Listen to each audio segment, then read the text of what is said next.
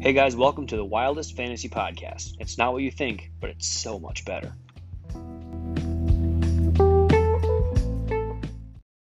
What is up, everyone? Welcome to another episode of the Wildest Fantasy Podcast. I am your host, commissioner, and no longer reigning champion, Kyle Wallner, coming at you again with the final episode of the 2020 season. Guys, this is going to be the last one. It's going to be short and sweet, and I just want to get things started off by congratulating this year's champ, which is Greg. He had a phenomenal playoff run here, guys. He scored 182 points in the championship game, which was, blowing Billy out of the water. Only put up 104 points. It's kind of a bummer for Billy. His first year in fantasy football. His team really underperformed.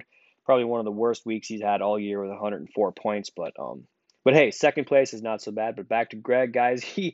This matchup was pretty much over on Friday already when my Minnesota Vikings allowed Alvin Kamara to score 6 rushing touchdowns and put up a total of 54 fantasy points for Greg. And it didn't help that Josh Allen on Monday night put up 32 more points. He just had a monster week, 182 points. And what better time to have a monster week like this in the championship week. So once again, Greg, congratulations on your big win, man. And I can't wait to take you down next year. All right, guys, and moving things right along here, I just want to start talking about how we're going to do things next year real quickly here.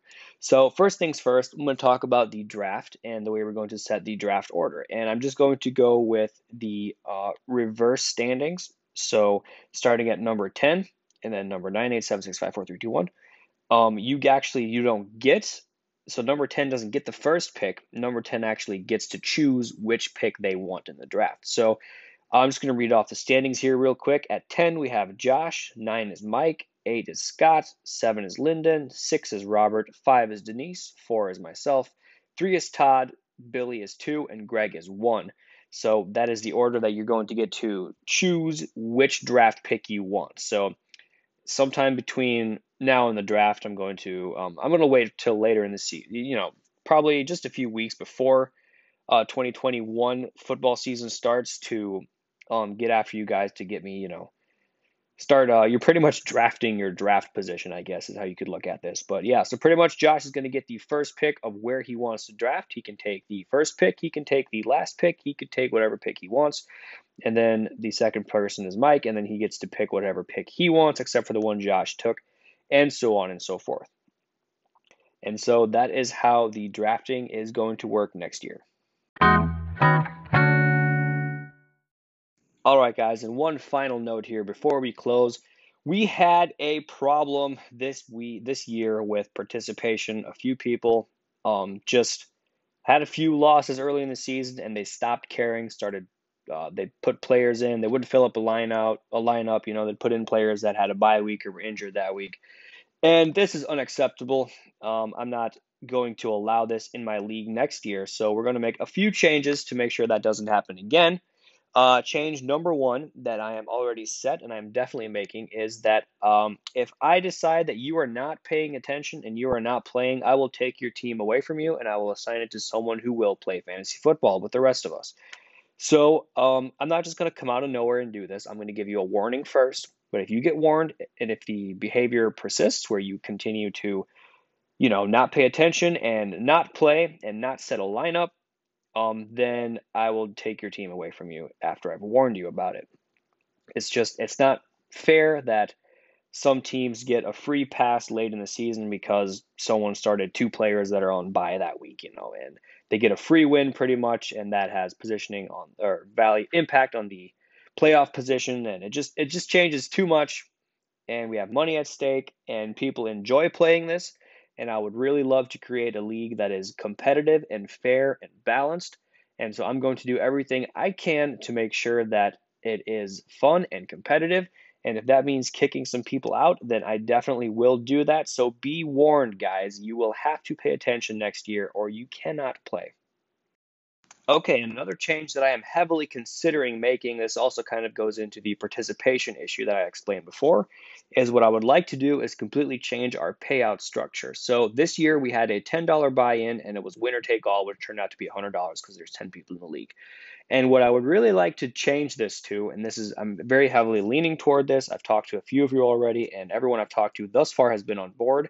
But if anyone has issue with this, please contact me and we can talk about what you don't like or what you would like to change maybe. And I'll listen to any input that you guys have to try to make the best decision possible to make a fun league. But this is what I'm thinking. Instead of a $10 buy-in this year, I'm sorry, instead of a $10 buy-in next year, we're going to bump that up to a $20 buy-in and we're going to change the payout structure. So there's going to be a total of $200 in the prize pool.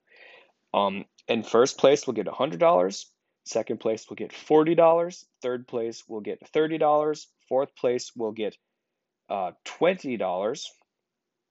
So they'll pretty much get their money back. And then fifth place, which will be the winner of the consolation bracket. So pretty much everyone until like the last week or until like the last week before the playoffs, pretty much everyone is in play to make it into the consolation bracket. So pretty much everyone will have a chance to compete for the $10 that fifth place will win, which will be winning half of your buy-in back. And I really think that's going to help keep people incentivized to keep playing deep into the weeks, even if their team is not going to win a championship. You can always come through with that fifth place to win in half your buyback or win back half your buy-in, and then just makes things a little more competitive, I believe. So that is my idea as of right now. Whatever, if you guys have any other ideas or comments or thoughts about this, please let me know. I'm open and willing to listen to any input that you guys have. But as for now, that is definitely the way that I am leaning, and I think there's a good chance I will be implementing that next year. Unless there's some major blowback from some of you or something like that. But yeah, let me know what you guys think about that. And if I don't hear much from you guys, then I'm just going to assume that everyone is fine with it and we will move forward with that structure next year. All right, guys, that's going to do it for this season finale of the Wildest Fantasy Podcast. I just want to thank you all so much for listening throughout the year. This has been a blast. I've loved playing fantasy football. I've loved doing the podcast. I've just had so much fun with it this year, and I really hope that you all come back next year and we can have another fun year, maybe with a little more participation from the people lower on the scoreboard there. But yeah, overall, it was a good year, guys. Excited to do it. Love to do it. Can't wait for next season to start. It's only like it's only 4 short months that we get to play this out of the year, but we make every week count, and it's so much fun. And so, I guess until next year, guys, stay wild.